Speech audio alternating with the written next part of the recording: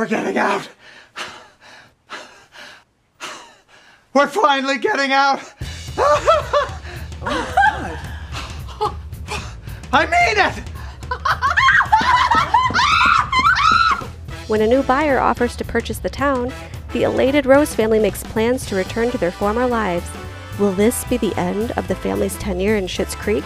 Find out as we unpack the season 1 finale, Town for Sale. Hello, everybody, and welcome back to Shitlist. Hi. Episode How's everyone? 13. Katie, we are at the end of season 1. Can you believe it? Season finale. I know. I know. We really can't believe it.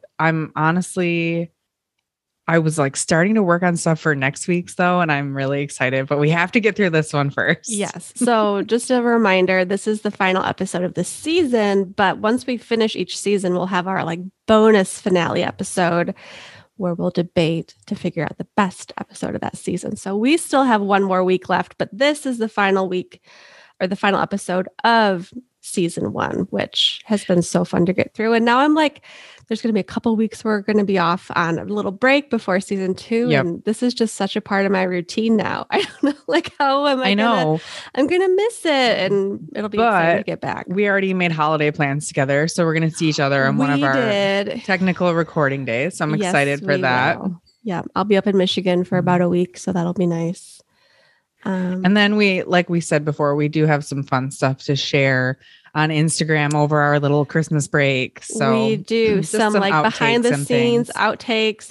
I'm going to tease a little bird catastrophe that we cut out of the episode entirely, but it's probably the funniest thing I've seen all year. So it's really not. It is. Don't short sell it. It's good. So we'll throw in some of those teasers or behind the scenes little blurbs in our little break just to keep you guys keep in touch with you guys, let you know we still are thinking of you.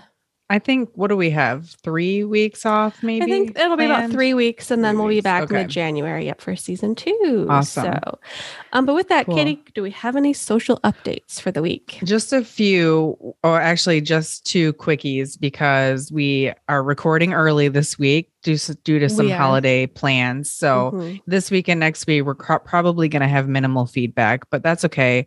Yeah. We're still going to be around there. We still want your feedback. We'll share it eventually. I do want to say a quick thank you to Bathtub Mermaid on Instagram. Her name is Candace. She answered my question in last week's episode. Remember, I asked you what David was doing with this blue cloth on the bed in that one scene. What was he doing? He was polishing his rings. Of course. So anyway, she commented on our episode post this week, and I appreciate that because I could not for the life of me figure out what it was. I wonder if we'll see him do that frequently because those rings will be around. Now we'll have to keep an eye out. That's funny. Yep. Well, good on her for catching that.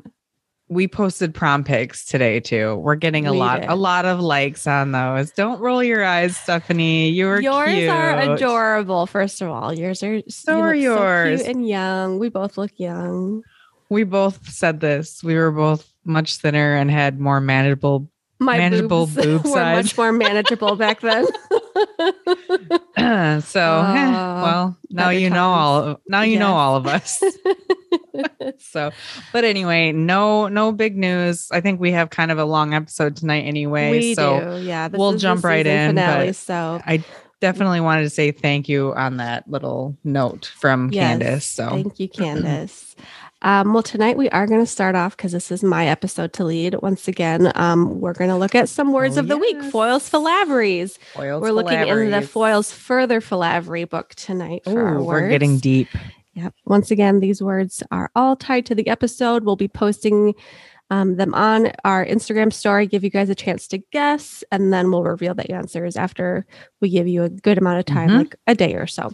And please participate and take a guess. I can see you and you sneak around on our story and don't guess. I'm even wearing glasses tonight, so I feel extra academic, studious as I read. Okay, our first word of the night is Keenabunker. Keenabunker. What is the type of word? It is a noun. A keenabunker. Keenabunker. Use it in a sentence, please. The Roses begin filling up their Keenabunkers in this episode. Their luggage is my guess. Maybe. Okay. That's the first one. Keenabunker. That one seems easy. Maybe the deglute of the week. the weekly deglute, yes. If you know. Speaking of which, let me deglute some wine. Mm-hmm. Cheers to that.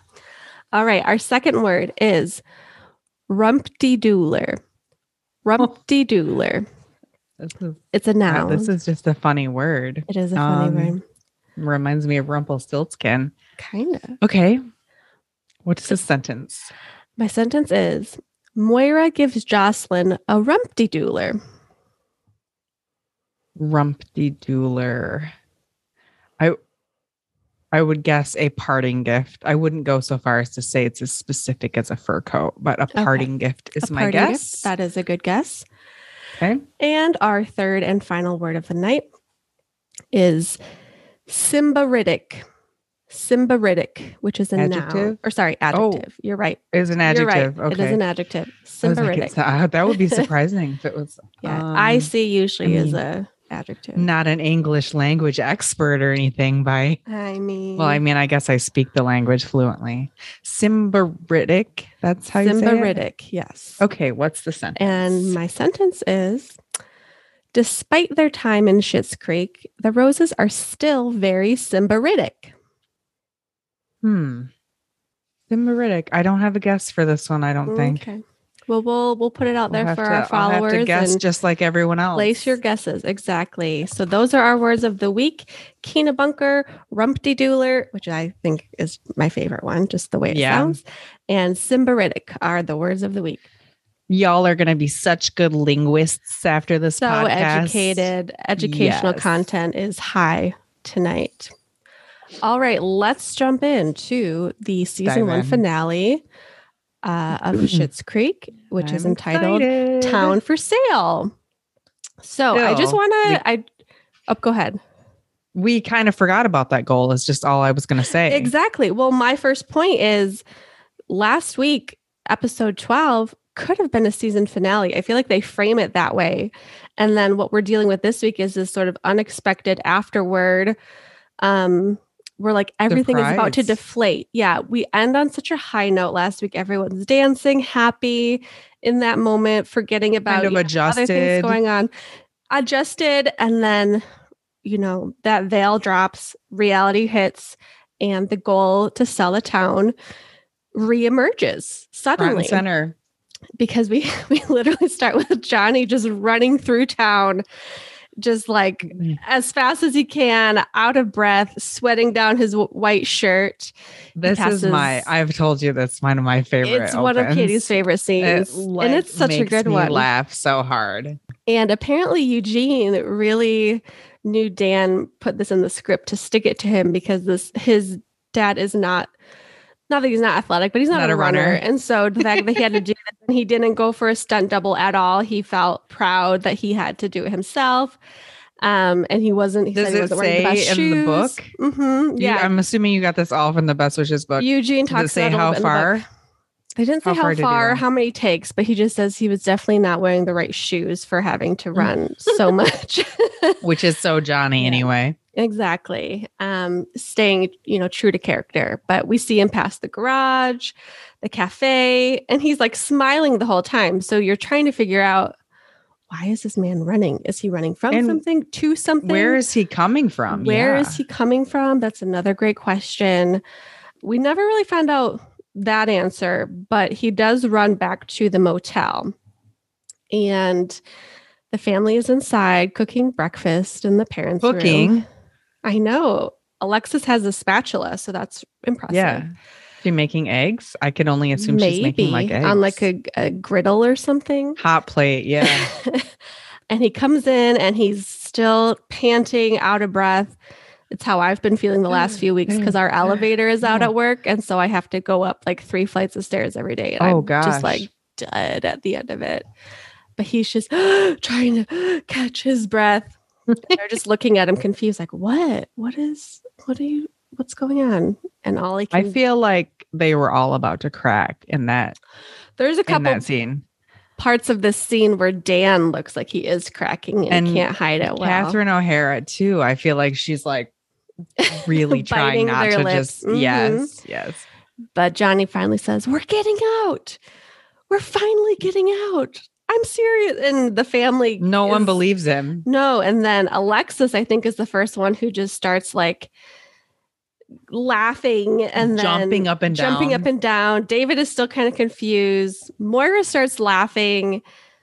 Alexis starts screaming and hugging David, who's still kind of in shock. This is when Dan kind of breaks. I noticed he cracks a little bit of a smile there. He's like, "Oh my God." And Alexis is now like on David's back as Moira starts crawling and like crying, crawling, screaming. Full blown like crow he's screaming. Their savior. Oh my God, Johnny. This is what we've been waiting for, which is true. But like after last week, like we said, kind of this has been pushed to the back burner of our minds for a couple weeks at least. Yeah, that's the cold open, is this revelation that they're getting out. And so then we cut to everyone's packing up. All of a sudden there's a ton of luggage. Immediately, yeah. And Johnny's kind of bragging, like, "Told her I'd do it. Told her I'd sell the town." And Dan's like, or David is like, "Yeah, you told us constantly." And at least in the first few episodes he did. Yeah, we've definitely moved away from this with some other plot points. So this is why it kind of feels like a surprise it's coming back. I noticed that the wigs have already been taken off the wall. Yeah, the wig wall was completely empty. David has a big box he's grabbing to fill up. Alexis is coming in for her little Studi cases. She's so excited. Which is like, where were they? In Johnny and Moira's room? They don't have any room anywhere for anything. That's what I can't get over with this whole packing thing, is where was all of this stuff they have suddenly packed? Because there's just so much of it. Maybe we need to go back to, do you remember the first episode when they dropped them off at the motel? Like, should we do a bag count to compare? Oh, maybe. Like, how many that would bags be a good idea. did they come with and how many? Because later in the episode, when we see David in his room deep into packing, I think I counted like at least a dozen bags in the kids' room alone. So yeah, bags are everywhere, filling up real quick. But they also have the urge to purge. Yes, because Moira finds a fur coat that I guess was a gift from Johnny.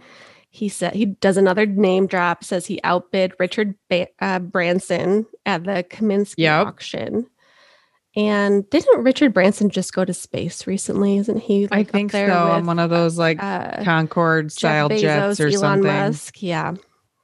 So if they've got money or they had money to outbid Richard Branson, they were living large at one point. Something. Yeah. Exactly.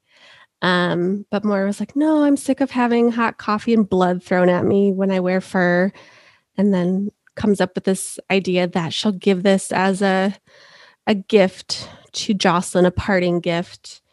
She has this like fancy fur coat, which also brings up my question I've always asked before.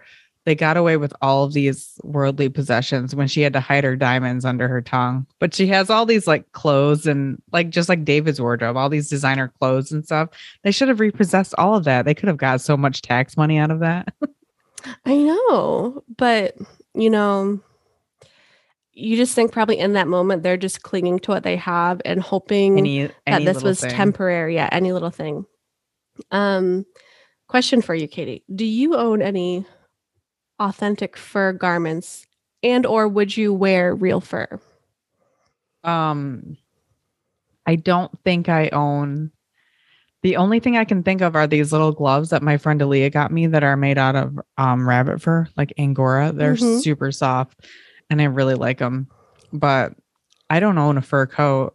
The closest thing I own to a fur coat is that fur vest I wore to be Moira on Halloween, and I got that at Walmart for $19.95. So I'm guessing that's not authentic. Pretty sure not. Pretty sure it might be a really good lookalike, like Alexa said. Those lookalikes are getting really good these days. Knockoffs are getting so good. No. And I don't even. I mean, I don't have the desire to wear fur, really. Yeah. So I do own a fur piece that I inherited. So it's not something I ever sought out to buy. My grandma had a fur capelet that when they were like clearing out their estate after my grandpa died, she gave it to me. And you wore it to New Year's. I did wear it to New Year's. Yes, I remember. that might be the only time I've ever worn it because I do feel a little like unsure wearing it. I think it's one thing if it's like an inherited piece, but this is also just so being in the fashion industry, this is a controversial topic that comes up constantly. Same with like Angora and shearling and other like textile goods that, take an animal's life to make basically. Unlike wool or, even silk is controversial. Like there's a lot of people who are vegan who won't wear silk or own silk. But I often ask my students when they kind of cringe at, oh, that's real leather or that's real fur. And I'll say, okay, you guys, before you get all high and mighty, I just want you to think a minute. Do you eat meat? Do you eat animal byproducts? Right. Are those leather shoes you're wearing? Oh, look at your leather belt. It's easy to be hypocritical because they think fur, and I'm not advocate, like, don't come at us, people. Well, it's a glamour thing. It's like, it's an excessive thing. That's what it is. Fur is very like blatant animal product in your face. I think that's why it's seen as like in poor taste. But I think, before you do get on that high horse, like if you are a true 100% vegan, no animal byproducts in your life whatsoever, then by all means, saddle up on that high horse. You belong up there. You've earned it. But if you're not that's a lot of work. Quite there, I think, there's also issues with some of these like synthetic alternatives in terms of sustainability. There's something on the news. I just saw about something we all make, some kind of tree that is like claims to be eco-friendly and this fabric we get from it. And their story on the news was like, it's not as good as you think because it still destroys acres of forest just to plant that one type of tree. Right. Well, even the debate with, it's right around Christmas. Do you get a real tree or a fake tree? I got a real tree this year. Got hassled by a couple people. But then there's also the argument that these artificial trees all end up in landfills and they don't decompose. So it's it's a complicated web. I'm happy to say no one threw blood or hot coffee at you at the New Year's party. Can you imagine if they did? No, they didn't. I think I appreciate that, everybody. But yeah, that's the only piece of fur I own, and I don't care to have more. Not that fancy. But Jocelyn apparently covets this coat, is what Moira says, and Johnny's kind of like, let's wait to give away luxury goods until, we cross our T's and dot our I's. Yeah. And she says that, well, this will be Jocelyn's first piece of clothing made up outside of mainland China. Still like throwing shade at her constantly, even though she's like claiming to do a nice thing. Still judging. Where do you think where is a fur coat made? I assume that's probably made in China too. It all depends on like the ethics and the sourcing. If it's a luxury brand, it's probably like Italian or could be from Paris. That's true. It just depends. Yeah, but that sounds. I'm like guessing your vest from Walmart is most likely from mainland China. If I had to guess, I'll have to check the label. Yeah. Get back to us. Yeah, do some research on that front. So all of a sudden they've made plans. Everybody, like they know they were packing, like they have somewhere to go. My question is, where are you all going? Alexis says she's going to St. Bart's with some girlfriends. Like, how did these plans come together so quickly? They're all wearing the same clothes. It's just been a matter of minutes or hours since Johnny came in and gave them this revelation.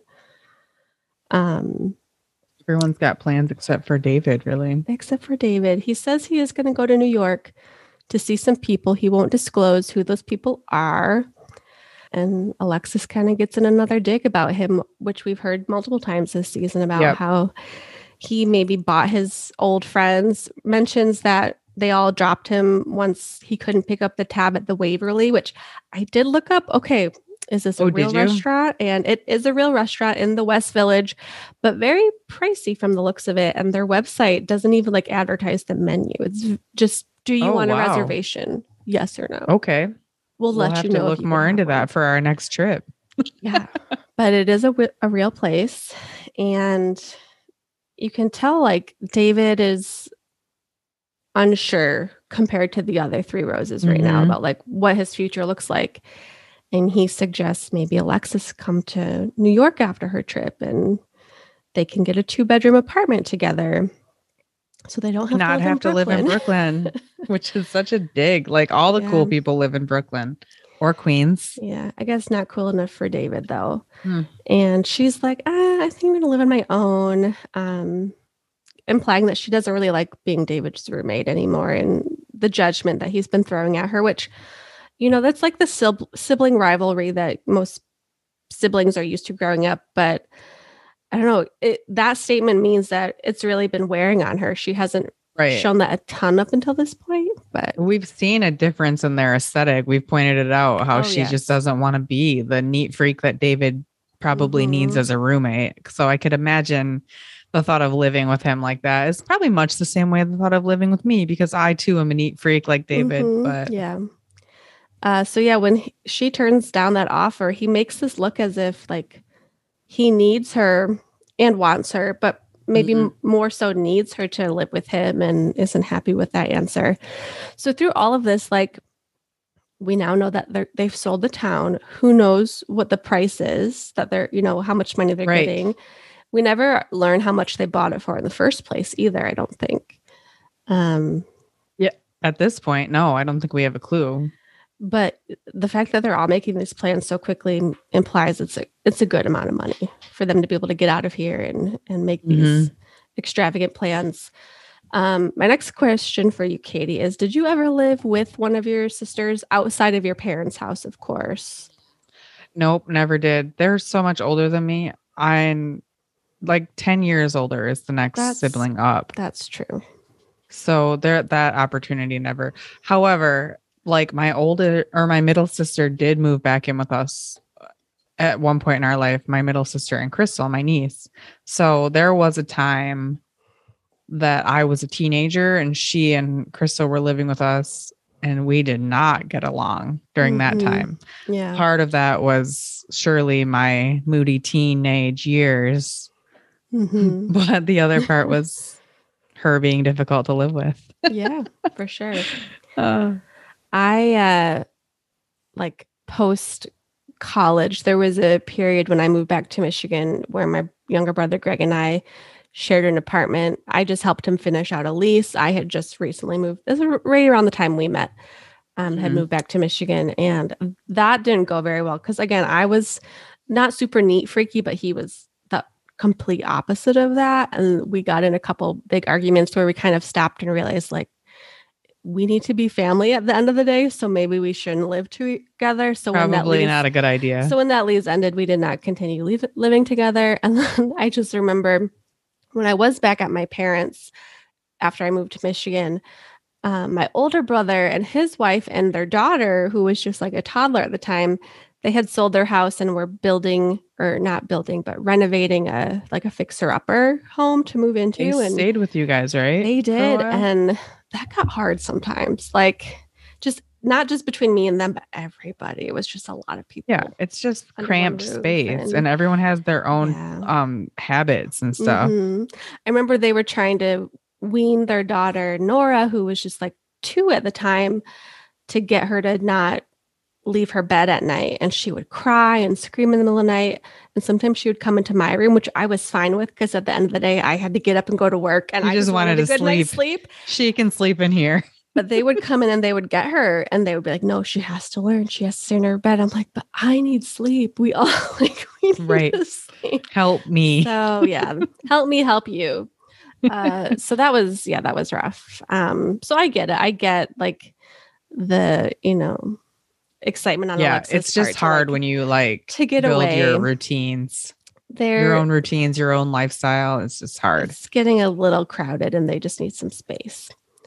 So then we jump over to the Schütz house and we notice, I don't know if I've noticed this before, we may have seen it, but the Shits have a welcome sign like hanging from their porch that very much mirrors the town sign. I think like even the shape and way it's painted is kind of similar. It's just two cardinals, not, controversial brother sister moment, but a little welcome sign. Yeah, it's very cute. And Moira and Jocelyn. Moira has dropped in on Jocelyn, who's cleaning, and tells her the good news that they're leaving. She's clearly thrilled. Moira is thrilled, and Jocelyn's kind of shocked, I think. Well, I think Jocelyn's just kind of like trying to reel her in a little bit, just being like, hey, it's not over till the fat lady sings type thing. She's on this high. Like, can you just kind of, you should probably calm down. I feel like that was the tone I got from Jocelyn. Yeah. Just, I agree. Keep it realistic. And she's come up there because she wants to give Jocelyn what she says a keepsake. The coveted coat. At first Jocelyn thinks it's the bag because she's holding this big leather bag. Right. And then she opens it to reveal the coat. And Jocelyn's like, is that a wig? Because all you see is this fur. Which you wouldn't be surprised to get a wig from Moira. No, of course, maybe you would, because they're probably her most prized possession. Yeah, that might be more valuable to her. I'm sure it is. But Jocelyn doesn't seem to have a strong impression or memory of this coat. But Moira's like, no, you loved it.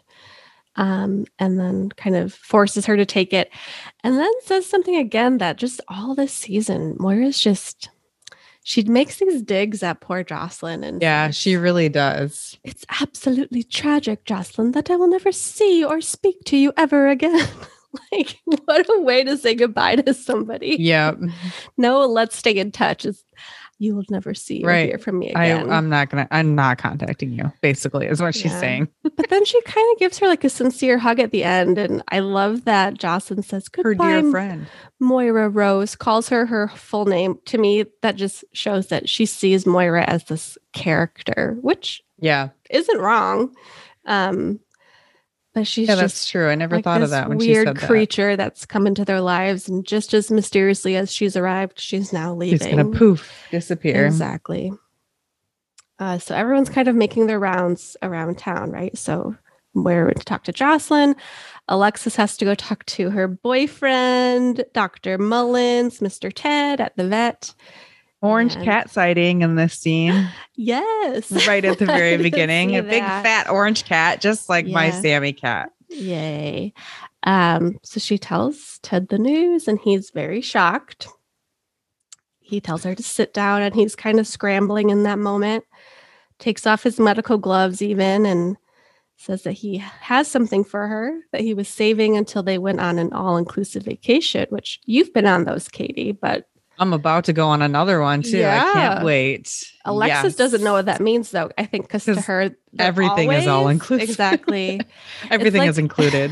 There's this line. I know you didn't watch Downton Abbey, but there's this line that is kind of iconic from earlier on in the show where someone references a weekend and the dowager countess is like, what is a weekend? Like, that doesn't mean anything to me. We work all the time or type thing or something like that.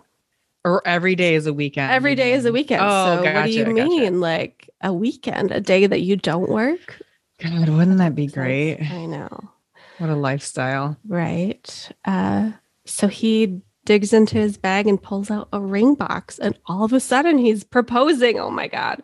They've been together for like what? 5, 6 4, episodes. 5 weeks maybe. Oh my gosh. But he does propose and he finally reveals what her actual middle name is, which Alexis Claire Rose. So we finally find out. Solved. I like that middle name. Yeah. So there's this long pause, and then she's like, "Yes, if I was staying, then yes, 1,000 times yes," and rambling on, but basically like, "We're not staying." So then is that a she no? won't say no. Because Ted even has to say, is that a no? And she goes, yes. Yeah. It's a no. I love how she like looks around the room too. When he first like brings out the ring, she's like, "Who is anyone else me? seeing this? What's happening?" How dumb is Ted to want to marry someone this early in the game? I know. Honestly, it's too soon. In any case, it's probably too soon. He closed the ring box at the end too of that scene. I want to say something about her outfit in this scene because her shirt is very like a formal long sleeve button up shirt, and I was wondering, like, did she dress that way maybe to not look as cute or super sexy, or to like make it an easier go? Well, I don't want to like turn him on. Yeah. I mean, she still had short shorts on, but her shirt was kind of uncharacteristic of what she normally would wear, I thought. Maybe. I mean, she still has that big floppy hat with a giant but plume like button up blouse and long sleeves. It just kind of struck me as like, maybe she's just kind of softening the blow by not being her sexy little self. That is a good observation. Didn't notice that. So Katie, as the resident married co-host, would you share your engagement story with us? Did Joe propose in a vet clinic? Actually, not in a vet clinic. I have two-part story to this. We clearly have been dating for, I want to say 4 or 5 years. And one Christmas, I was so sure I was getting a ring because I think this was the Christmas before we ended up where we actually did get engaged. Can't speak. Stupid Joe signed up for an American Express credit card, and it just so happened, you know how like restaurants or companies will sponsor cards. So it was sponsored by The Knot. So the credit card came with a free wedding planning kit that I stumbled upon that was delivered early. And I just like I opened it not realizing what it was. And there is this wedding planning kit. And so then I was sure that I was getting a ring. That was when he got the credit I have no clue, Stephanie. I don't know. Because that's like the most popular wedding planning website. Yeah. And so anyway, I quick closed the box back up and made it look like I didn't open it and tried to pretend I didn't see it. And then Christmas came and I got a pair of running shoes, which don't get me wrong, I like the running shoes, but I was clearly disappointed and I was upset. It was upsetting. And we talked about it and he's like, well, I just got the credit card. I didn't know they were going to send that. I didn't know you saw it type thing. Anyway, if you don't know my husband, you wouldn't know, but he is an Apple aficionado. Apple everything. Apple iPhone, Apple computer, Apple everything, Apple Watch. He was one of the people in line to get the original iPhone, very first original iPhone. And this was it was in October, November, maybe of 2007. And we were planning a trip to California. We were going to go to LA, drive up the coast to San Francisco. And the night before, he's getting this iPhone. I'm like, if he gets that freaking iPhone and doesn't get me a ring, I didn't say that to him, but I just said it and voiced it to some friends. Yes. Right. So anyway, we went on our vacation and we were at a Christmas tree. It was over like Thanksgiving week. We had extra days off. That way we built it in. And we were at a Christmas tree lighting ceremony in San Francisco in Union Square. And they did a little countdown and Santa came and they lit the tree. And then when the tree lit, he proposed. He was standing behind me and he's like, oh, so I was wondering, will you marry me? And I was like, shut up. And then I turned around and then there he like went on one knee. And then there was a couple people there that took some pictures for us. Turns out they were originally rooted in Michigan. So we did email back and forth a little bit and cute. It was a cute little story. He said he was doing it on that trip, but he was debating if we were going to go like we wanted to walk on the Golden Gate Bridge, which we never ended up doing.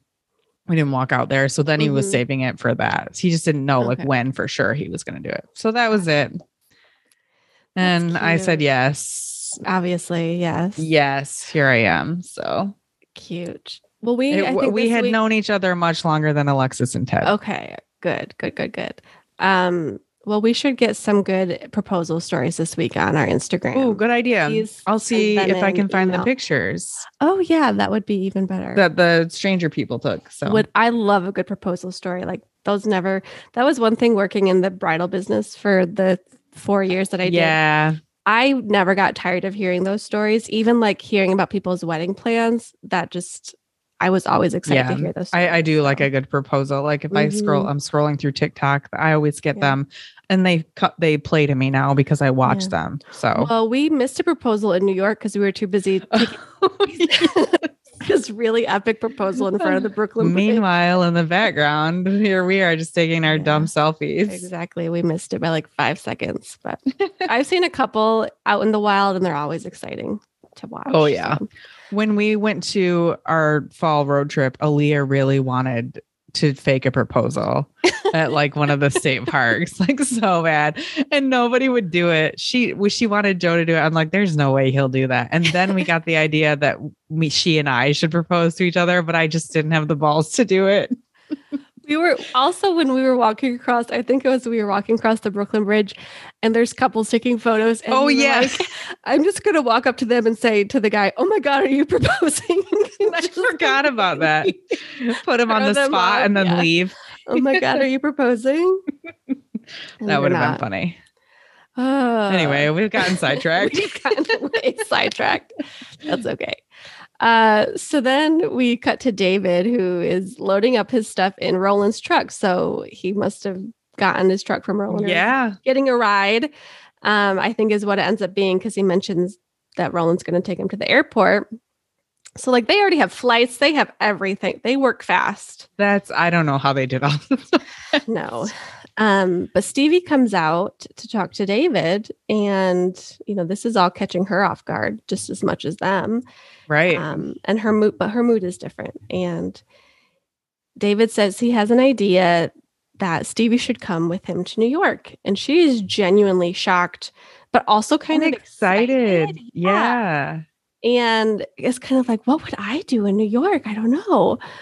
And David makes this joke about, have you seen the show Girls?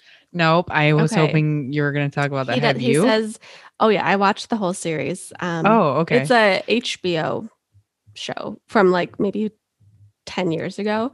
Okay. So he says, just watch a season of Girls and do the opposite of what they do.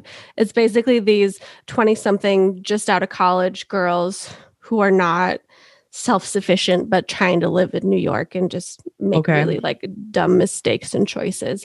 Adam Driver, in fact, who is now this huge superstar in the film world, that's the first time I ever saw Adam Driver was on Girls. And I love his character. I think his character's name is also Adam. He won an Oscar now, right? Or was at least nominated for an Oscar. He was, for the Marriage Story.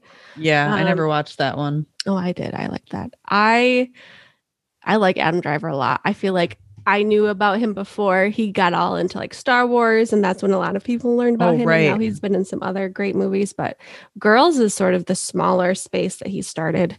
And he used to be a Marine. I don't know if you knew that, but oh wow, no, I did not know that. He went to I don't know why I know so much about Adam Driver. Wow, you are a super fan. I also when I was in New York years ago and went to a taping of the Stephen Colbert Show, Adam Driver was a guest. I promise I'm not a stalker. Gosh. You signed up for that. I did. But no, he went to Juilliard and was a Marine before he got into acting. Wow. So, yeah. Thank you for this biography of Adam Driver. You're welcome. Stephanie. Unofficial biography. Could write a book. Yes. How did I get to? Oh, Girls. Girls. How did we get talking about Adam he tells Driver? Stevie, watch a season of Girls and do the opposite. That's all you need to know. Exactly. Yes. Don't make their mistakes. And she's like, well, you've got these fancy friends and I'll get lost in all of that. And he kind of implies they'll I think he says they'll be away for the summer, but that's probably just his way of saying they've dropped him. I don't really know where they are or anything about them now. But he does say he's got flights. They're getting out of town. He's found a 2-bedroom apartment in the East Village. And Katie, I did some research. How much does a 2-bedroom apartment in the East Village cost? I would say probably about $3,000. Okay. A month. I did some Zillow searching, and the average I would say was actually about $4,000 for a 2-bedroom that would be up to David's standards. Right. The one listing I did find, and maybe we can share it or do I'll do a screenshot of it, is 700 square feet. It's quite small for a 2-bedroom, but it's nice. It's just small, and it's $4,200 a month. crazy. That's 4 of my house payments. It's insane. My 3-bedroom with a yard and now an in-ground pool house payment. I know. It's wild. Well, our rent in Queens when we left there, we moved out back here in 2009, and our rent for our 1-bedroom, probably 400 square feet apartment was $1,300 a month. I can imagine that same apartment goes for over $2,000 now. Mm-hmm. And you were in Astoria.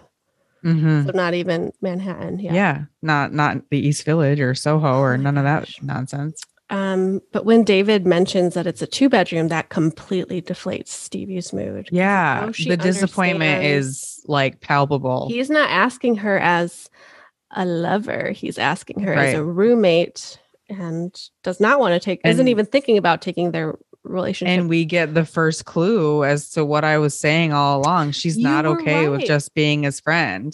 She is struggling, and this really seals the deal because he's not even on that level anymore, and she still is. Yeah. And he basically makes a decision for her. He's like, "You're going to New York. Pack your bags." Okay. And she kind of walks away. And how presumptuous of David and out of touch that he assumes his family at this point is coming back into money, and he assumes Stevie can just come along, and not just for the ride, but he needs a roommate, assuming to contribute financially. Right. What's she going to pay for? How does he know what she has in her bank account? How is she going to keep up with that lifestyle?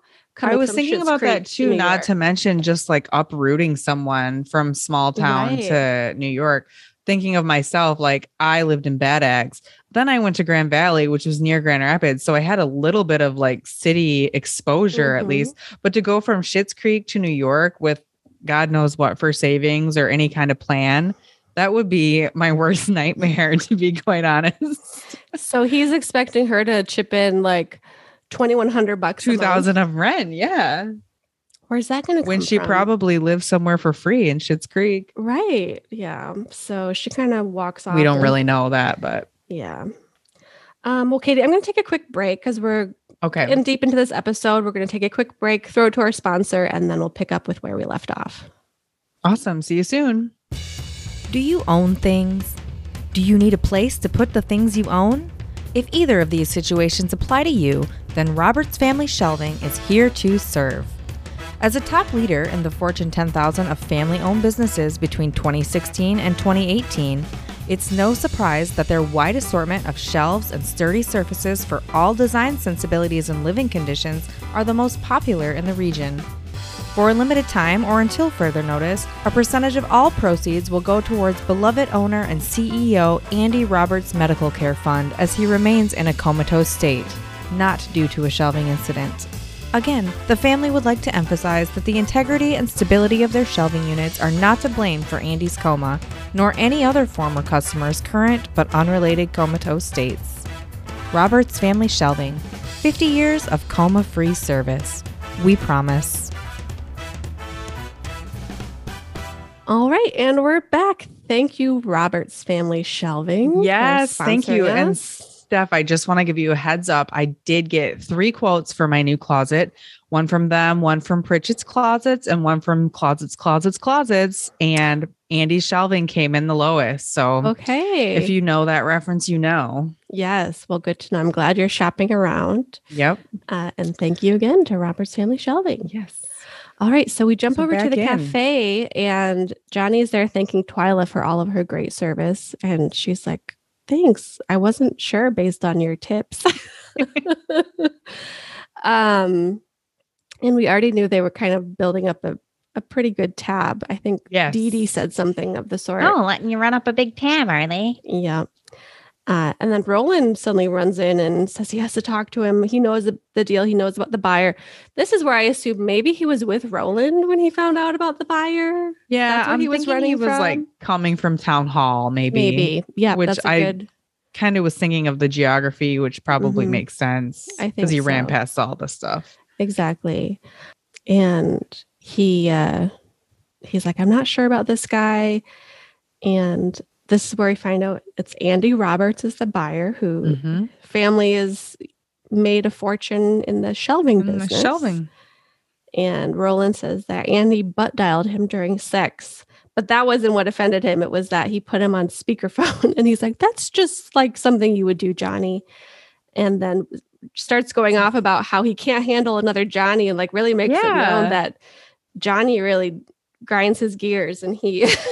Which the whole time to me, I'm thinking like Roland likes Johnny and they're friends. But, but now apparently he's annoyed. Like he likes to tease him, but he's now saying like, Johnny, you're such a handful. I can't deal with another one of you kind of thing. Yeah. So Roland's in this panic mode as Andy walks in, who's just this like, oh my God, ew, David. Yeah, exactly, Alexis. The grossest character on the show. If a cheese ball came to life, I think that's He's so gross. Grease ball, loud, just gargling, sweaty, rude. Yeah. Bloated looking eyes, open shirt. They did a great job with making this guy gross. Yeah, everything is gross about him. And he's in the middle of a phone call telling a joke about something about a hooker or something. And then goes up to Twyla and says he's got a meeting with this freaking douche. And Roland's like, suddenly Roland is really charmed by this guy. Right. Of course. Entertained. Of course, Roland gets along with him great. Immediately. And he's like, the douchebag is right here. And he points at Johnny. And Johnny, again, is thrown for such a loop because he's trying to be professional despite being very grossed out by this Andy character. And also just trying to like play it cool. Like, exactly. Okay, just come on. Tighten up his jacket and whatever. Get the deal made, sign on the dotted line, get this over with. Yep. And so let's just finish out this scene because Andy and Roland are now like joking, getting along really well. Best buds. Andy sounds like he's gonna die with how hard he's laughing. Honestly, like, he's can we talk about coughing. the way he cough laughs and like his deep gargly voice? It just makes me feel like he's a stroke waiting to happen. Yes. So freaking gross. Like, the laugh is like, I don't even want to imitate it. I don't think I could. It's so gargly. Bad.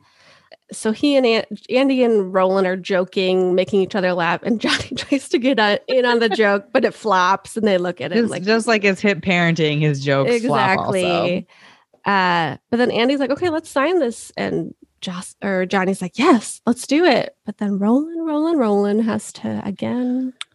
He insists on doing business over dinner. Gotta do it over dinner, and this is sort of like bookend to this little season here. Yes, you are right. And again, it's a cheese forward invitation because it's mac and cheese. Jocelyn's famous mac and cheese. Not fondue this time, but yeah. And Johnny's at least there'll be a spoon involved. Yeah, hopefully. Johnny is like, no, let's just do this, and then we'll have mac and cheese. But Andy is all in for this. Yeah. And then starts to like, I mean, the hooker joke kind of implied it from the get-go, but he's definitely a womanizer. Says he wants to see how hot for sure Jocelyn is. And it's like, but she can't be too hot if she's with you. And they start laughing. Womanizer, you're a womanizer, oh womanizer. We're getting serenaded so much on this show. I love it. Britney Spears. It's Britney, bitch. Free Britney. She's free. And then Roland's like, yeah, I can't help it if she has taste. LOL. Gross. And then Johnny is like loud, gross laugh. Johnny is an absolute hell through this. Please get me out of this situation. Yeah, he's like thinking his nightmare. But in the end, if it can get him out of the town, he'll do what he needs to do. Yep. So then we're back over at community service, and Alexis and Mutt. Did you see what they're painting? Painting over a penis on the side of Bob's garage. Oh, it is on the garage. It's on the garage. Because if you look carefully, around the front corner of this building is Bob's tow truck. Oh my gosh, you have an eagle eye, Katie. Poor Bob getting penises painted on his garage. I know.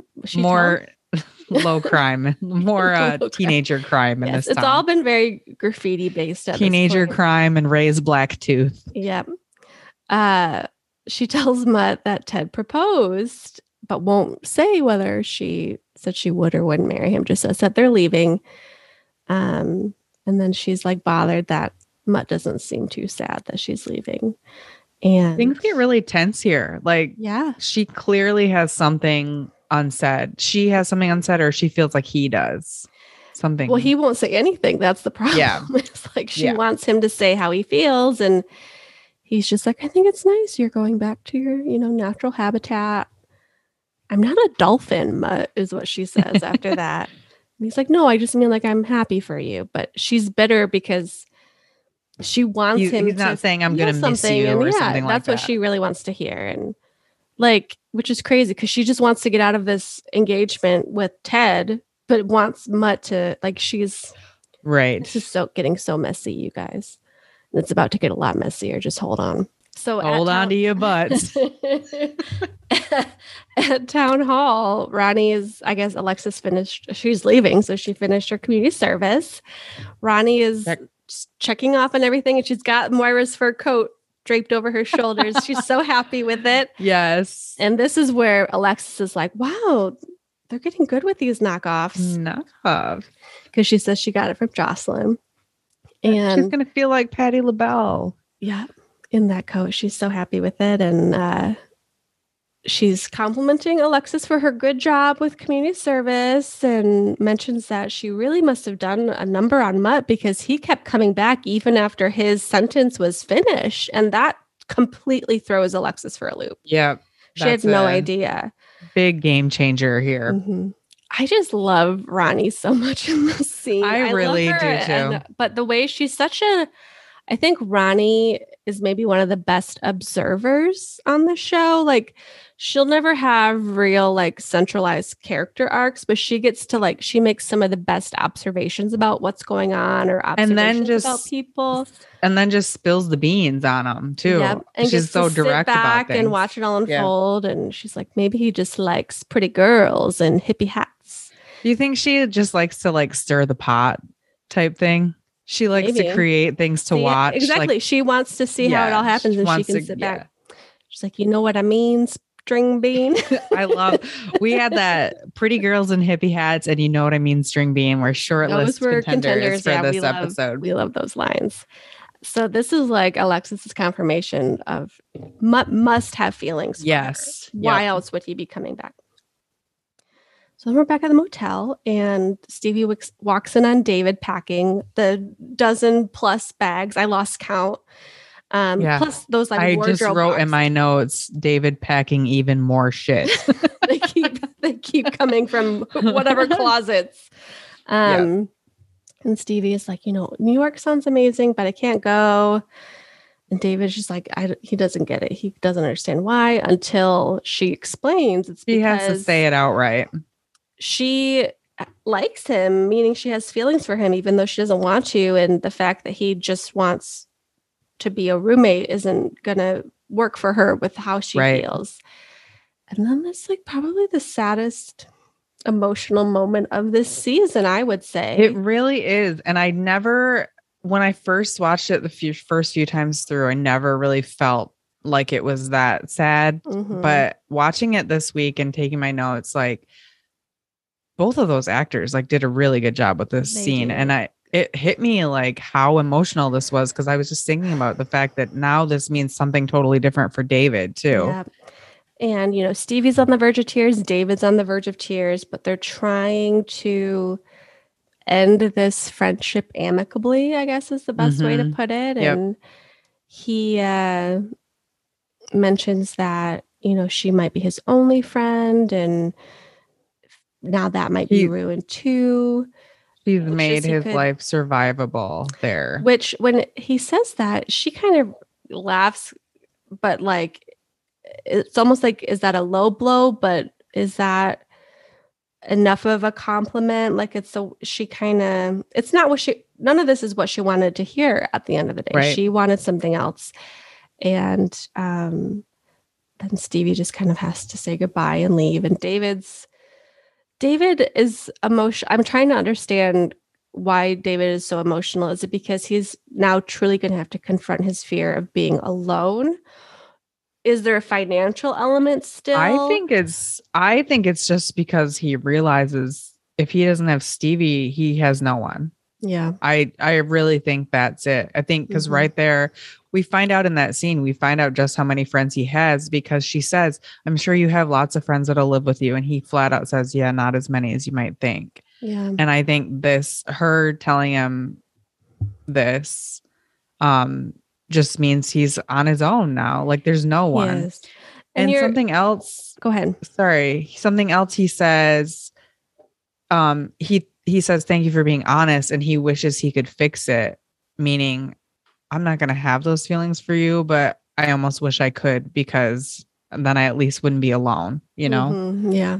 I think you're right. You know, he mentioned when he was talking to Alexis, like he doesn't want to have to get a 1-bedroom or live in Brooklyn. And initially it's like, is Stevie just his solution to that? But this makes it, you know, like he could get a 1-bedroom apartment. Like he could live alone and be fine. He just doesn't want to feel so alone. He's been alone in a small city, but then can you imagine being alone in a big city? I can tell you too, from experience, although there are 8 million people in Manhattan, like New York can be very isolating. Mm-hmm. How do you meet people or just relate to people? It's not the same living there as it is living in a small town or living somewhere where people are just social with you. You literally put your headphones on and you walk to work and you walk to the subway and you look down, you don't make contact with people. It's an isolating place. Yeah. Although it's got millions of people. And maybe he's going back there just because that's the only place he knows. Right. You know, even though it's not the right place for him. Mm-hmm. So, yeah, it's a sad scene. Yep. So then we move over to the disgusting dinner party, another gross dinner party. We've had so many of them this season. So many gross dinner parties at Roland's house. Another very cheese-forward spread. This is why Roland and Andy get along, because they're both disgusting slobs when it comes to eating. Yeah, there's cheese, there's Cheetos, all sorts of cheese dishes to lead up to the mac and cheese.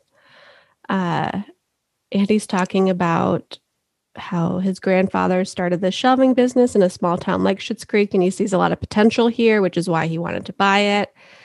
And then Roland mentions there's a dessert coming up called Sex in a Pan.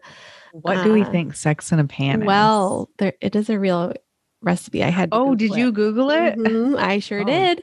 Do tell. It is a layered dessert, like in a dish. It's mostly pudding. I think there's 6 layers and then like a pecan crust on the bottom. Apparently in this one article, I hate how recipes have to be articles nowadays. Can I just say that? Like I always have to scroll back to recipe. Someone's autobiography. I just want to know this freaking thing. But this particular website, she does say that this recipe, from what she knows, because her mother used to make it for decades, it's been around a long time, used to be called 6 in a pan, like 6 layers, and then at some point they turned it into Sex in a Pan, like the telephone game turned it into Sex in a Pan. Exactly. At least that's what JoeCooks.com has to say about it. So pretty sure I've made a recipe or two off JoeCooks.com. Yeah. So maybe we'll have to. It looks sort of like a tiramisu. Honestly, it has like the cocoa powder on top or the cinnamon. So it looks good. Maybe we'll have to make that over break, along with the what were the things? Nanaimo bars. Nanaimo bars. Nanaimo maybe bars. We can make those for Christmas. Who knows? So yeah, they talk about the dessert. They make a joke. Gross Andy laughing with his mouth full, just like a walking ad for diabetes. Gross. He is diabetes. So gross. Diabetes, yeah. Moira's outfit. Let's talk about that for a second. She's got this bizarro wig on. Still can't fully understand it. Yeah. I don't like what's happening with the front of it with the bangs. Flippy blonde bangs framing her face, but then she's wearing this black coat or collar right up to her chin, almost to her lips. And so she's just like surrounded in fur, but then this crazy, like almost the what was that hairstyle called in Flock of Seagulls hair from like the 80s, where it just kind of swoops. Her bangs are kind of feathery. Yeah, it's crazy. It's one of my least favorite wigs this season. I'm just going to say that. Yeah, it's definitely a bizarre look for her. But she's questioning Jocelyn. They're working in the kitchen and she's asking her how she likes the coat. And Jocelyn kind of fumbles and Moira catches her when she says that it buttons when it really zips, implying she never actually tried it on, and finally says, I gave it away. I gave it to Ronnie. She paid it forward. When she says Ronnie, Moira has this look of disgust. So clearly there's still beef between them, even after last week. And she came to her birthday party. Like, did you hear what Jocelyn said too? Jocelyn said she could always use more feminine pieces in her wardrobe. I did. Yeah, I did hear that. But Moira then has to school Jocelyn on the etiquette of regifting and says some things are just not done. Like smoking in a car with a baby unless you crack a window. That's what she says. Which mixing drinks with cola. And giving away coats that don't belong to you. Which, wouldn't you agree, if it was given to you, it now is yours? I don't know. I would agree. And I would say giving it away would be better than trying to sell it and make a buck, because you could have done that. Sure. For sure. So Katie, where do you stand on regifting? Is there like etiquette that one must follow? Do you regift? I'm trying to think if there's anything specific I regift. I have regifted. I don't think there is. I think it's fair game. For example, Anne and Ryan, good friends of ours, and we often like see each other so much. Sometimes we'll come across like a kitchen appliance or something we don't use, and we literally will pass it one to the next or vice versa. And I couldn't care less what happened to that thing after it left my house, because I don't care. I don't want it in my house. And I know she's the same. Anne's the same way, vice versa. She has had things where she's like, here, just take this. If you don't use it, then donate it or something. Right. So I would feel like that. As far as like gifts, I know like people I know have regifted wedding gifts. Like they got married and then a few months later, friends got married and they never even opened. Wedding, you get so much stuff. I know. Yeah. And they never even opened the thing. And they're like, I'm never going to use this. And also it was when they got married, we were all pretty young. So we were still in like our poor phase. So she's like, I'm just going to give this as a gift. So I won't say what or who. I'm not going to call anyone out. But I do know it was a pay it forward type thing. So yeah. What about you? You've regifted or? I'm one of those people like you and Anne where I don't like things in my space that I'm not going to use or I don't have a place for.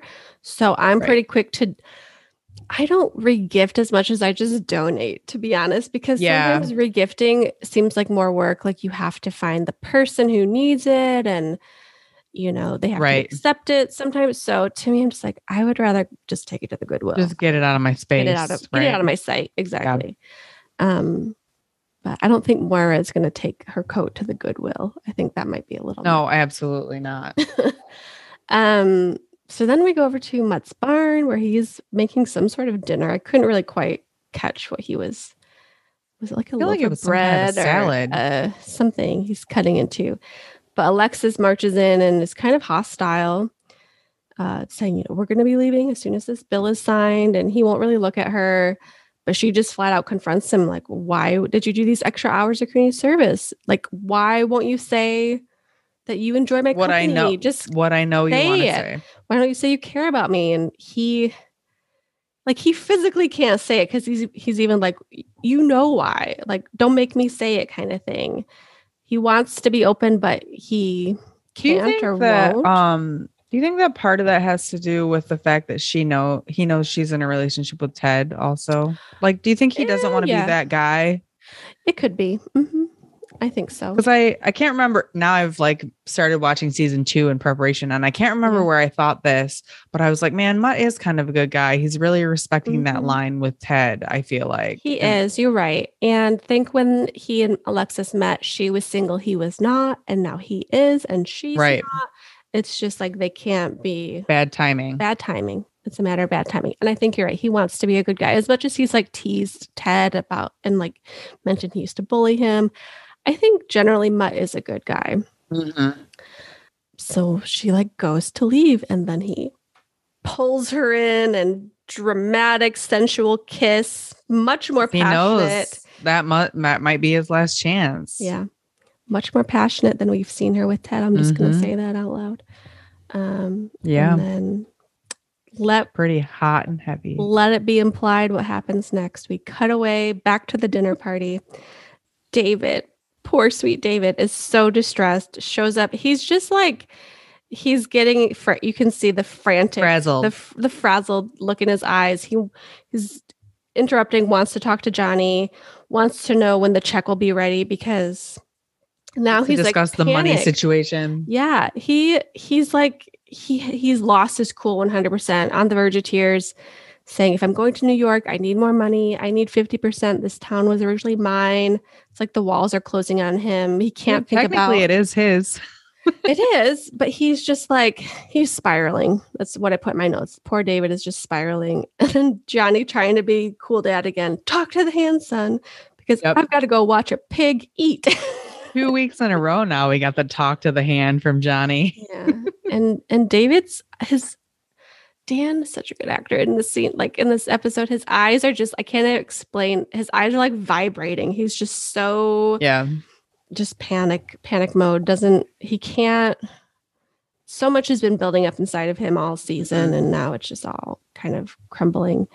So Johnny sits back down, and Jocelyn is clearing their plates and notes that Andy's looking a little dewy at the moment, which is an understatement in my opinion. Dewy. But he says it's just the dessert that's making him horny, which gross, disgusting. We do nice table talk. Totally. We do finally learn that the purchase price of the town, because they're about ready to sign finally, is $975,000, so just shy of $1 million. So we're assuming that's what the Roses paid for it, because at the beginning, Johnny says we're willing to settle what we paid for it. Oh, okay. But not less. Like at the beginning of the season, I'm sorry, like earlier. Okay, you're right. So I feel like he must have paid $975,000 for the town. So I did a little thinking again. So when David came in just moments ago and said he needs 50%, he's wanting 500,000 instead of, let's assume roughly split it 4 ways, he'd get $250,000. If David was to get that $4,000 a month apartment, that is 50,000. I did the math. I'm not just knowing this in my brain. I have my calculator app on my computer open right now, let's be honest. But that's like $50,000 a year in rent. I'm sure he's spending at least another $50,000 in other, right, whatever, clothing, amenities, food, going out. Exactly, maybe more. Spa days. So $250,000 is only going to last him like 2.5 years at the most. So that's why he's demanding more. To be honest, even at $975,000, $1 million basically doesn't. Basically $1 million doesn't go that far. No. By the time you consider living arrangements, and I mean, yes, it's a life-changing amount to the point where like it's going to save them from what they are in right now. They're not going to coast. They're going to have to work. That'll get them back. They're going to have to get jobs or figure out what to do with themselves. That'll get them back in their old circle, but there's going to be a timeline to how long that will last them before they're back where they started, unless they, miraculously figure something out. But unless they buy Apple stock and let it ride. Exactly. That's what my husband would do. My Peloton stock is not doing too well this week. I'm just going to say. It's supposed to be on the uptick. I heard it on the stocks today. So. That's all we watch in this house. Stock ticker. So Moira finally catches on that not only is Andy gross, but he's a womanizer because he calls her sweet cheeks. I wanted to talk about that. And this is where it all turns. The look on Johnny's face. I love it because as soon as he said sweet cheeks, the look on Johnny's face was like, that was a bad idea. Yeah, because like if you watch him, he's like, oh shit. Nobody calls my wife.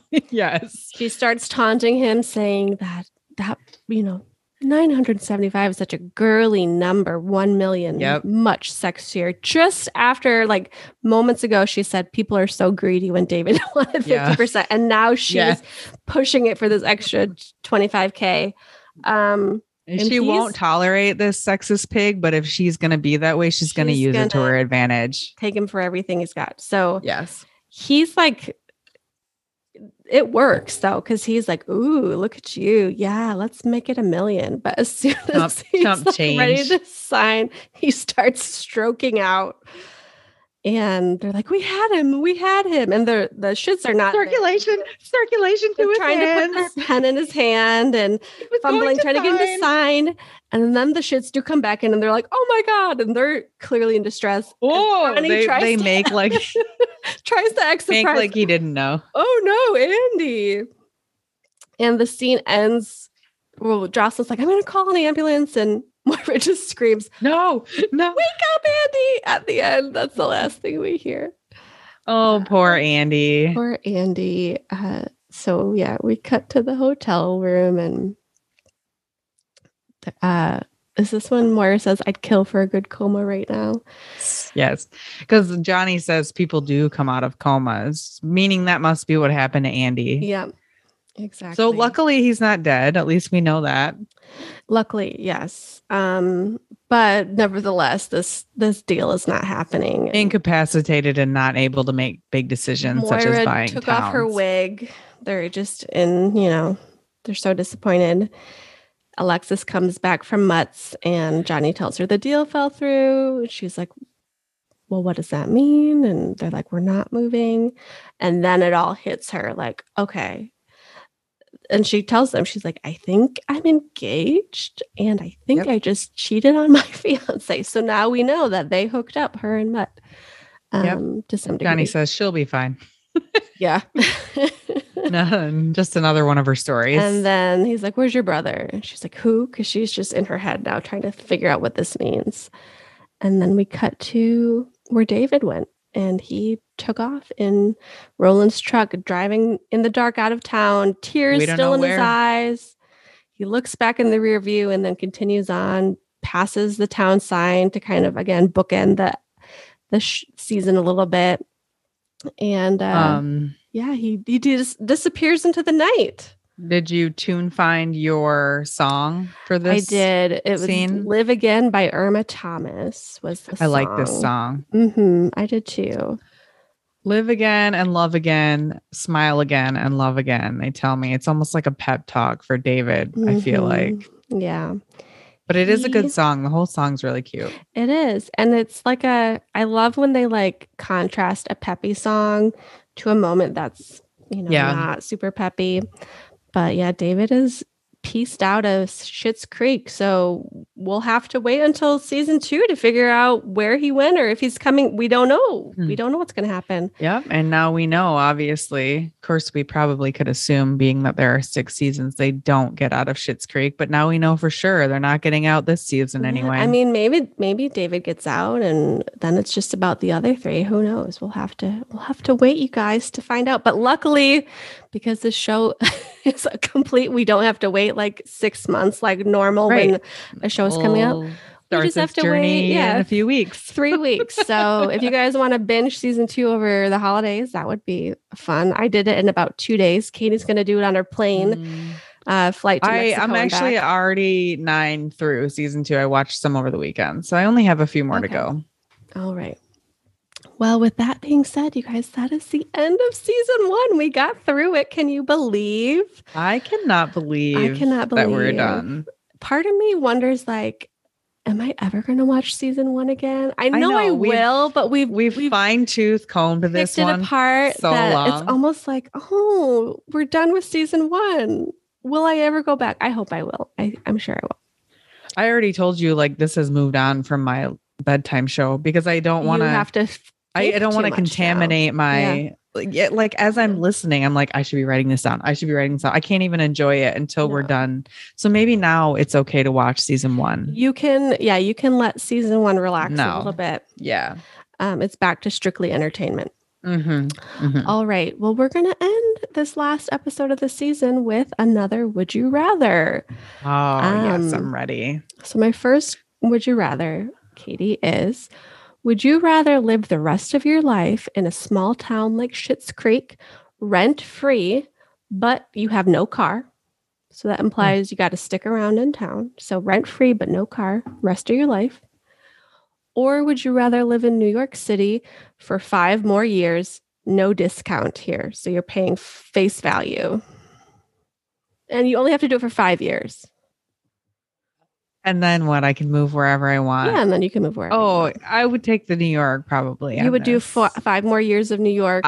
I could not live in a town like Schitt's Creek again. Even when I go home and like the nearest grocery store is a 15-minute drive, it drives me crazy. So I think I would take the New York in this circumstance, and having lived there before. So you're kind of like a Moira in that you grew up in a small town like Schitt's Creek and then you moved to the big city. Yeah. Did you move with your driving instructor? Not with my driving instructor. Was Joe your driving instructor? Joe didn't even move there with me at first. He came after the fact. So, all right. So you would say 5 more years NYC. I would say 5 more years NYC. Yep. Okay. And then my next question is not a would you rather, but what would you do? A little different. Okay. So if you were Alexis, would you pick Ted or Mutt at the end of this season? And why? Honestly, the fact that Ted was willing to get engaged right away like this is a huge red flag to me. Pump the brakes, you know? I probably would go for Mutt. Yeah. You don't know. He doesn't know her. Honestly. He knew her middle name, so that was something. It's more than her parents know her, true. But yeah, that's all just superficial stuff. Come on. He has the deep conversations with Mutt. Yeah, I would. That's way too fast moving for me. And she's not looking for marriage at this point anyway. No. She's looking for eye candy and a boy toy. But now she's but she kind of had that, but now she's maybe realizing she wants more than just maybe like the superficial relationship, which is kind of what she had with Ted. Yeah. Where Mutt is offering her that actual community emotional service. Connection. Yeah, that community service lent itself to a lot of actual conversations. So it did. Yeah. Yeah. Okay. So you would go with Mutt, and probably the Mutt situation. If you were David, would you choose New York and freedom or friendship with Stevie? If I was David, I think David would just make the New York choice just because he knows no other. Yeah. He doesn't know what else to do. Yeah. I think he knows Stevie is a real friend, but he hasn't really had one of those before. So I don't think at this point in his life he would choose her anyway. Me personally, is going to New York and still being friends with Stevie an option? Well, she kind of implies that it wasn't, because I guess so. They were already struggling to dissolve friends with benefits but still be friends, and then he kind of threw it back into play when he pitched moving in together, and Stevie realizes I'm actually not okay with. That's friends. A tough one. It's because when Moira said her goodbye to Jocelyn, that was it, and she'll never see her again. Yeah. So once I had a breakup, this was a long time ago. Sushant, this was a long time ago, if you're listening. But long time ago, Sushant. I remember when we broke up, he said, I hope we can still be friends, or can we still be friends? And I remember what I said was, we can try. But I knew in the back of my mind, no, it's not going to happen. We're not going to be friends. Yeah. I don't think you can move on from a relationship. If your goal is to still be friends, you might circle back and become friends. But if you plan to transition from partner to friend immediately, I don't think. I agree. You need time to just let things fizzle. And if it comes back around and you find yourself in the same circle, then great. I feel like Crystal had that. Not so much anymore, but she had a high school boyfriend. I'm sorry if I'm dishing your info, Chris. But she had a high school boyfriend and they broke up. But the big thing is they had the same circle of friends in high school. So anytime they would go back to Bad X, It was, Yeah, I think it's now at first it was hard, but I think now it's to the point where they're obviously adults. And if they see each other, it's just cool. Like, hey, meet up at Pete's Bar in Bad Eggs. Like, hey, how are you? Like they've moved on with your life. Yeah, you got it. You can't be like an immediate flip of the switch. Absolutely not. One day we're there's no chance. lovers, and then the next day we're just pals. That doesn't work. Yeah, that's a tough would you rather, but I just think David right now at this point would choose New York. So if I was David, my answer would be New York. He would go with New York. You think that's the most David answer? Okay. Yes. Great. All right, Katie. Well, that's the last would you rather I had for you. So that means we're done with season 1. Oh my God. We did it. So we're 6 of the way through. Yep. We have some preparation to do for next week. We do. It's going to be our head-to-head debate style episode. We've already told you the style. Stephanie has made up some really great criteria. We're going to go head to head with each of our favorite episodes. Yep. We're going to examine them with a fine-tooth comb once more. We're going to be pitching the episodes basically to you, our audience. So next week, especially our viewer involvement, I think, is going to be really important. Yes, so make sure you're checking in with us on Instagram and listen right away when the episode goes live next Sunday. Next Sunday will be the day after Christmas. So you guys will already be home. Yeah, it'll be the 26th. Laying around your tree with all of your new presents and. Yeah, I'm really thrown off by the date situation right now. I know I can't believe Christmas. We're recording early and quickly.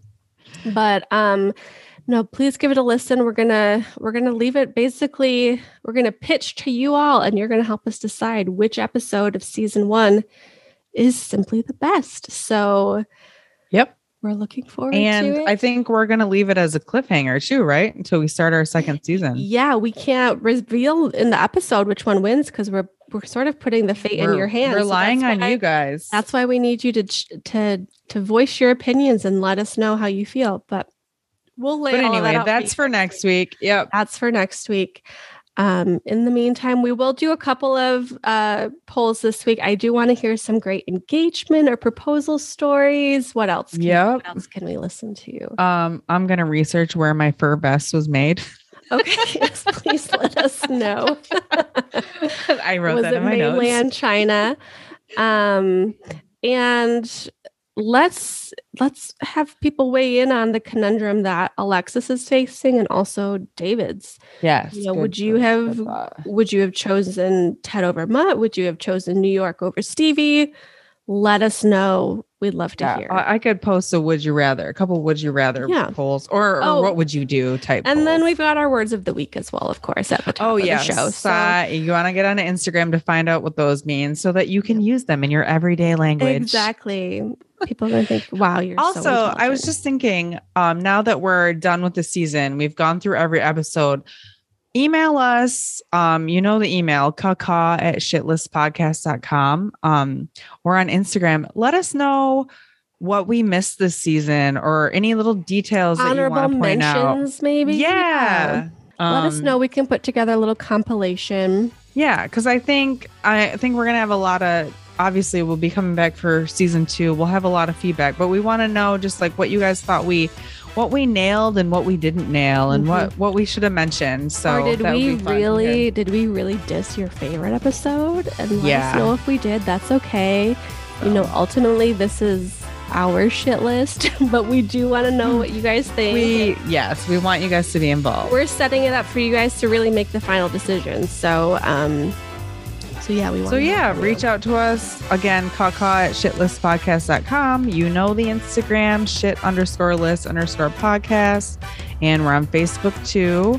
And like we said, next week we are doing our head-to-head. So until then, best wishes and warmest regards. Fat Spatula.